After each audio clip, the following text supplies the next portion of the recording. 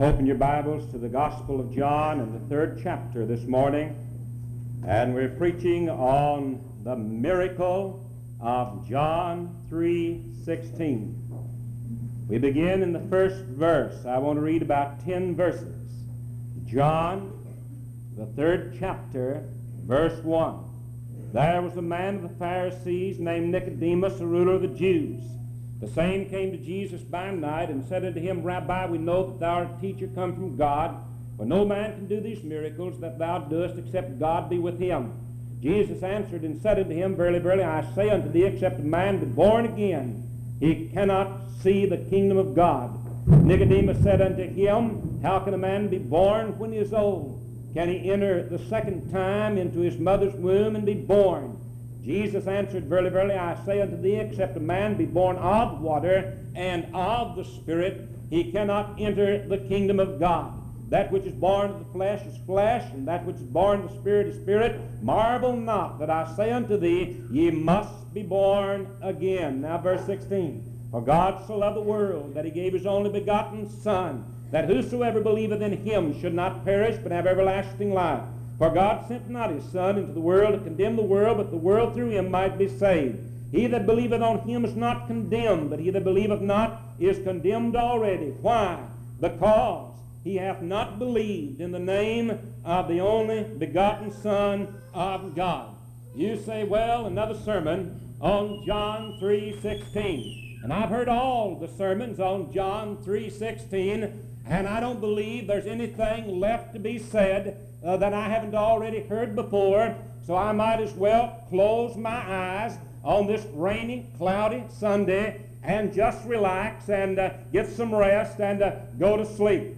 You know, there are a lot of people that find church on Sunday morning very relaxing. They sleep through the entire service. But before you go to sleep this morning, I want to tell you that this sermon is unlike any that you've ever heard before. I believe I can say that without contradiction or hesitation, because this is not like the normal sermon that you've heard preached on John 3:16. Some time ago, Brother Nash gave me some tapes, and on one of those tapes was a sermon by Jack Hudson. Jack Hudson I found to be an unusually gifted, good preacher, and I'm much indebted to Jack Hudson for the message that I'm going to bring this morning.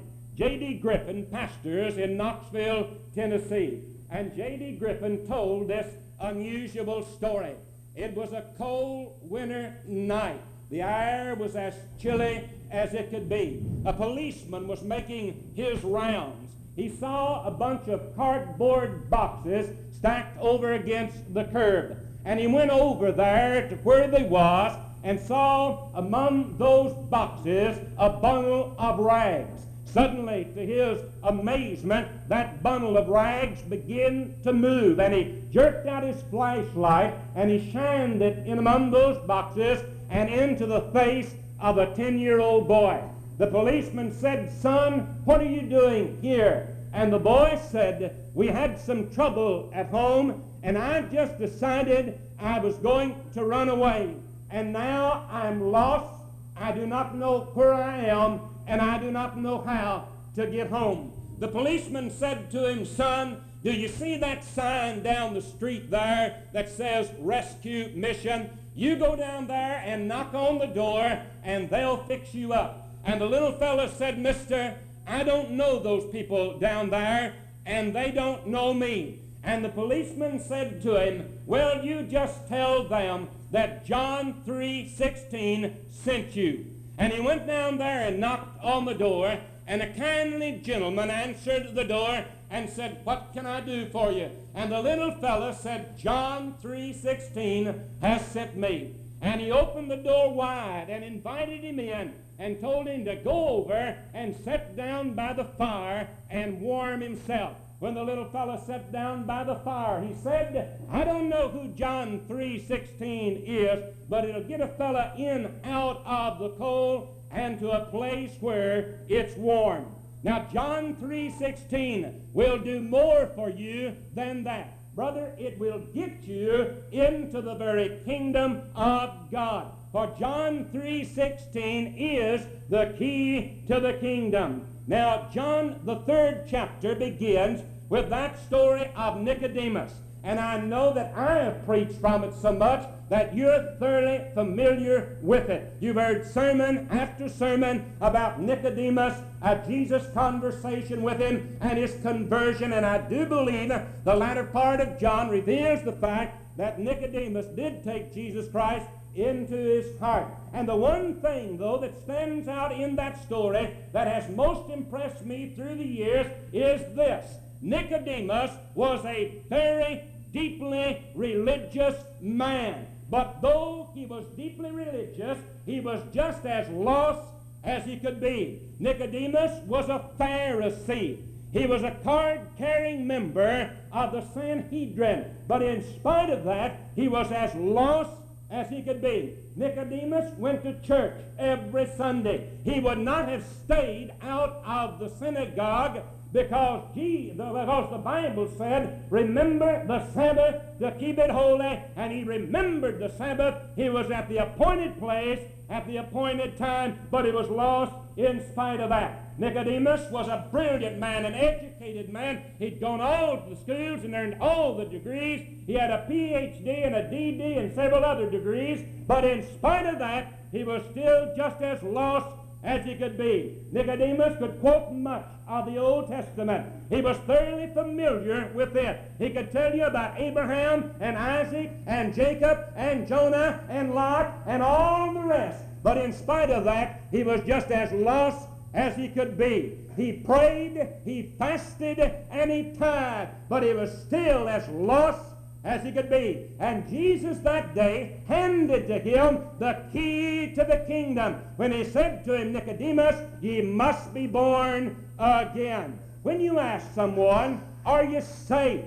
Have you been born again? There is only one answer that's going to satisfy a soul winner. And many times that answer is not forthcoming. You say to a person, are you saved?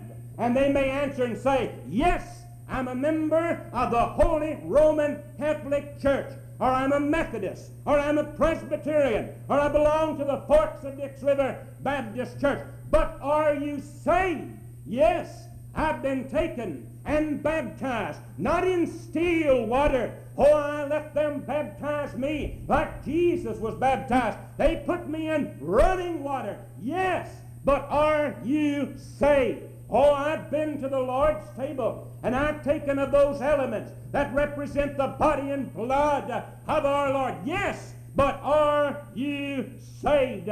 Why, I go to church every Easter. Would you believe it? Not far from here, within walking distance, 2 Thursday nights ago, Shipton asked a young man when we were visiting, do you go to church? And the young man answered that way, yes, I go to church once a year. I go on Easter. And some people will say, why don't you recognize me? You ask me, am I saved? I'm Dr. J. Jones, and I teach up yonder at the seminary on the hill.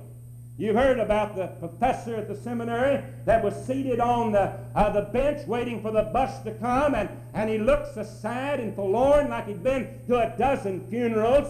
And I doubt that we convey what we ought to when we look like that. And this joyous, radiant young Christian came skipping along, and he said to the professor, are you saved? He said, why, son, I am Dr. So-and-so, a teacher of theology up yonder at the seminary. And the boy said, don't let that stop you from becoming a Christian. Though he was a big DD, there were things he could not see. And he asked the Lord to set him right, and God shined on him the gospel light. You see, Nicodemus was a big DD, but in spite of that, he did not know the Lord. And Jesus handed him a key when he said to him, you must be born again. It's rather interesting the way that John develops his gospel. First of all, he introduces us to a religious man, a moral man that's lost and on his way to hell. And then he turns right around in the next chapter and he introduces us to an immoral woman who is equally on her way to hell, the woman at the well. And in reading that again yesterday, I noticed the number of times that she began to toss out questions to Jesus, and he began to answer. She said, why, you're a Jew. What are you doing talking to me? I'm a Samaritan. And then she asked him, where do we find this living water that you're talking about? And then she asked him, are you greater than our father Jacob? But in this story, Jesus is the master surgeon. He's the skilled surgeon. And brother, he is about to perform open heart surgery. And he's going to take that black heart of hers, he's going to turn that thing inside out, and he's going to show her there a dreadful malignancy called sin. Now, he wasn't interested so much in the question she was asking. He was interested in the sin question. And when he said to that woman, call your husband, and she said, why, I've been married 5 times, but I'm now living with a man. I'm living in sin. Now that ought to settle common law marriages once and for all. They're living in sin. Make no mistake about it. And Jesus had revealed to her that dark spot in her life. And then he begins to reveal something else, that he is the Savior of sinners.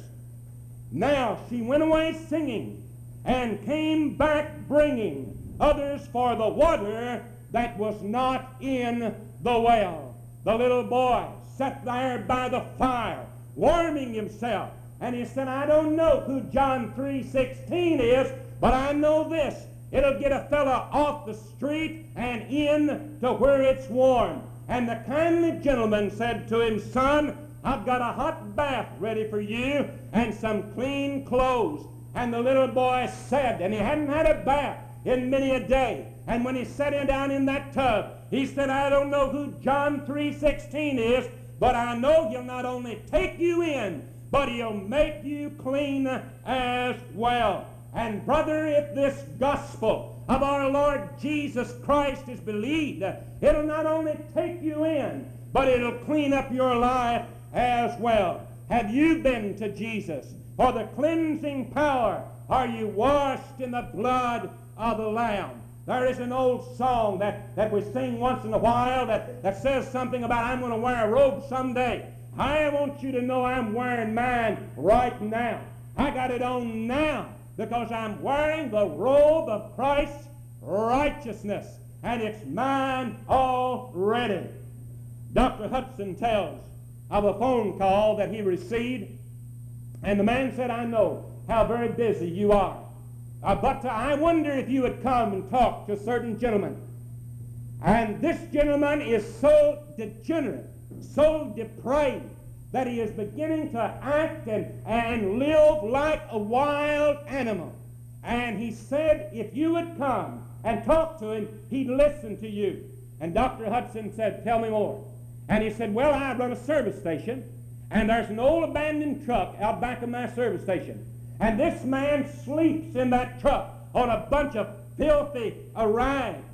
And he said he works some now and then and earns a quarter or 50 cents. And when he does, he goes down to Negro Town and he buys some home brew, and it doesn't make him drunk, it just knocks him out. And we've seen him lay there for hours and wonder if he were not dead. But some mornings he comes into the service station and he listens to your radio broadcast.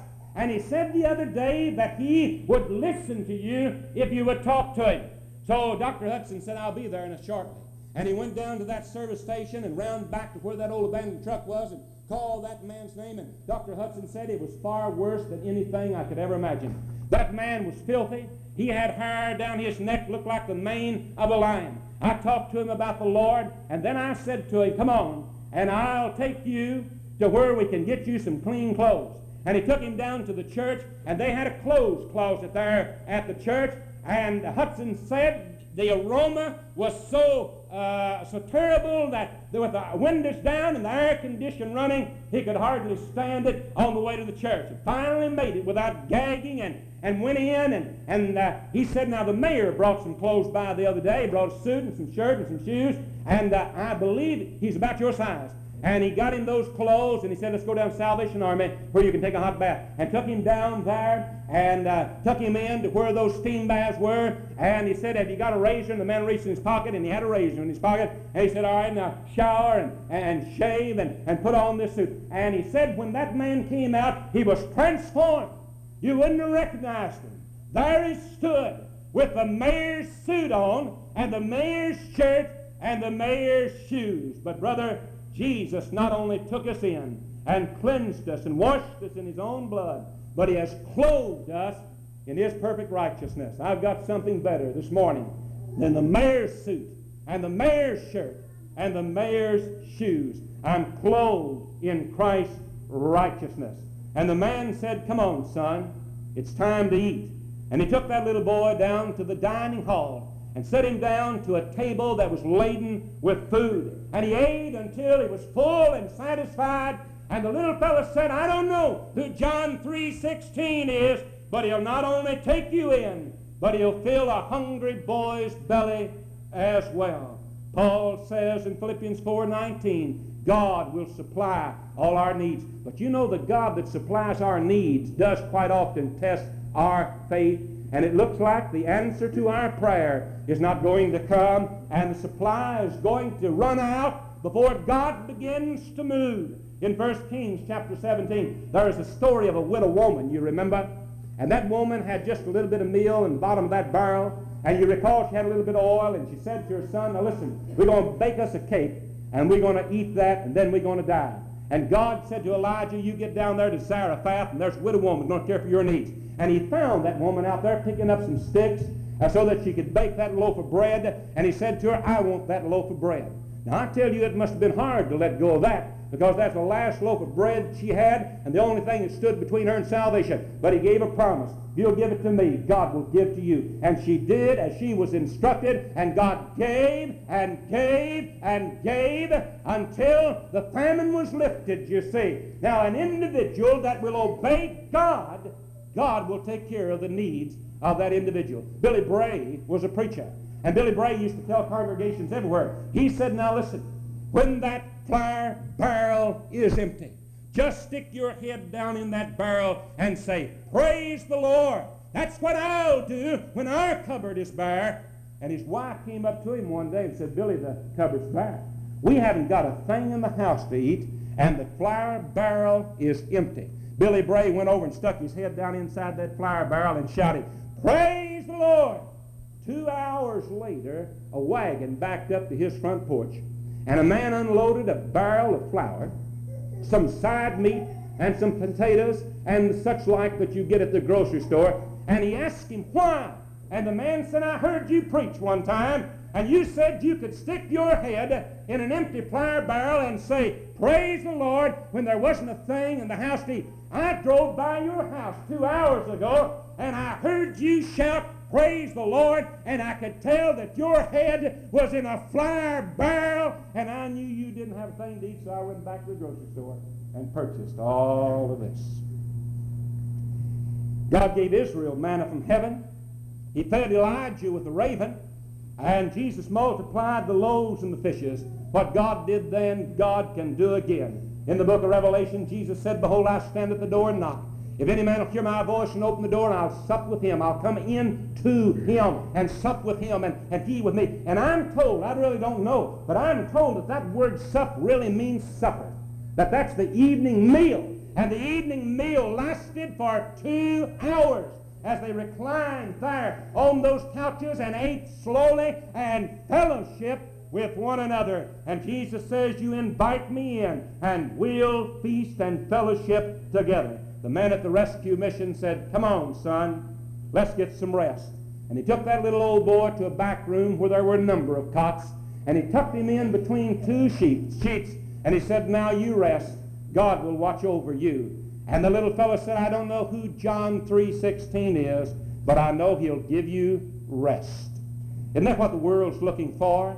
rest, but you're never going to find it, because Jesus gives rest until you find it in Him. Come unto me, all you that labor and are heavy laden, and I will give you rest. And you say, but Lord, how can I rest?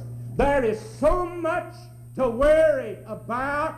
How can I possibly lie down at night and rest? There's Castro in Cuba. There's Khrushchev in Russia. There's inflation in America. There are burglars in our homes. There are drugs in our schools. There are children in detention centers. How can I lay down and rest at night? And God seems to say, listen, I took my left hand and I scooped out the Pacific Ocean. And I took my right hand and I scooped out the Atlantic Ocean. And then I told the clouds in the sky a sad story, and they wept and filled those two chasms. And I got the whole world in my hand. And I got the troublemakers in my hand. And I got you in my hand. Now why can't you lie down at night and get some rest? The next morning, the man shook the little boy and said, son, while you were sleeping last night, we found out all we needed to know. We know who you are. We know who your parents are. We know where you live. And here's a bus ticket, and we're going to send you home. And the little fellow said, I don't know who John 3:16 is, but I know he'll take you home. There's a lot I don't know, but I do know this. If you'll believe what God says in that 3rd chapter of John, and you have no more Bible other than that, it's enough to take you home. An old mountain man down in Tennessee, he had drank all of his life. He had beat his wife. He had whipped his children. He'd been in the penitentiary twice, and they had left him, his family separated from him, and then he got gloriously saved. With them old bib overhauls on, they took him down in Muddy Creek, and there they baptized him in those waters, taking him down into the waters, which symbolizes death to the old life, the life of drunkenness and wife beating, the life of running here and there outside of the will of God. And then they raised him out of those waters, which symbolizes newness of life, a new man in Christ Jesus. And that big old man started to walk toward the bank, and out of that crowd came his little boy. Didn't even know that he was there. And that little fellow ran up and took his big dad by the hand and said, Dad, does this mean that you'll be coming home? And he said, yes, son. As he picked him up in his arms, this means that Dad will be coming home. And then out of that crowd came that wife and ran up and embraced her husband and got all the front of her dress wet, but it didn't matter. John 3:16, you see, can put families back together again. And when they put that little boy on the bus, he turned to that kindly gentleman and he said, sir, will you tell me who John 3:16 is? And the kindly gentleman said, son, John 3:16 is Jesus Christ, the Son of the living God. And he said, mister, I'll be a slave forever because he's done so much for me. Let's pray. Our Father, that ought to be our sentiment too. You've done so much for us. Saved us when we were lost. Covered our sins by your blood. Cleansed us and made us fit subjects for the kingdom of our God. And we ought to be willing to be your slave, bond slave, as long as we live, because you've done so much for us. And there are some here who did not know who John 3:16 was, and may they come to realize this hour that he'll do the same for them. Bless the invitation in Jesus' name. Amen. Tad, we sing hymn number 225. Will you find it quickly?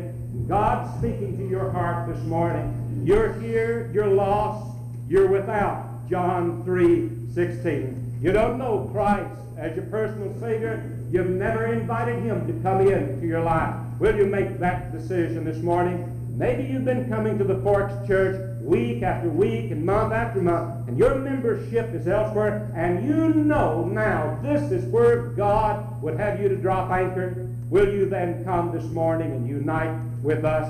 Maybe the rededication of your life, you've been following the Lord a long ways off. Your life is not God-honoring, and you need to come this morning. Whatever the need, God calling, you respond as the Spirit speaks. Let's stand. Let's sing.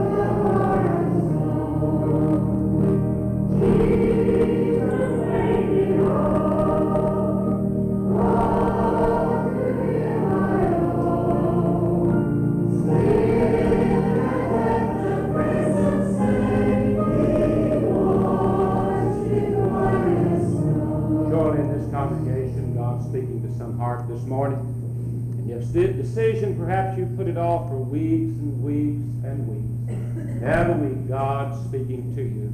Every week, living in disobedience to His will.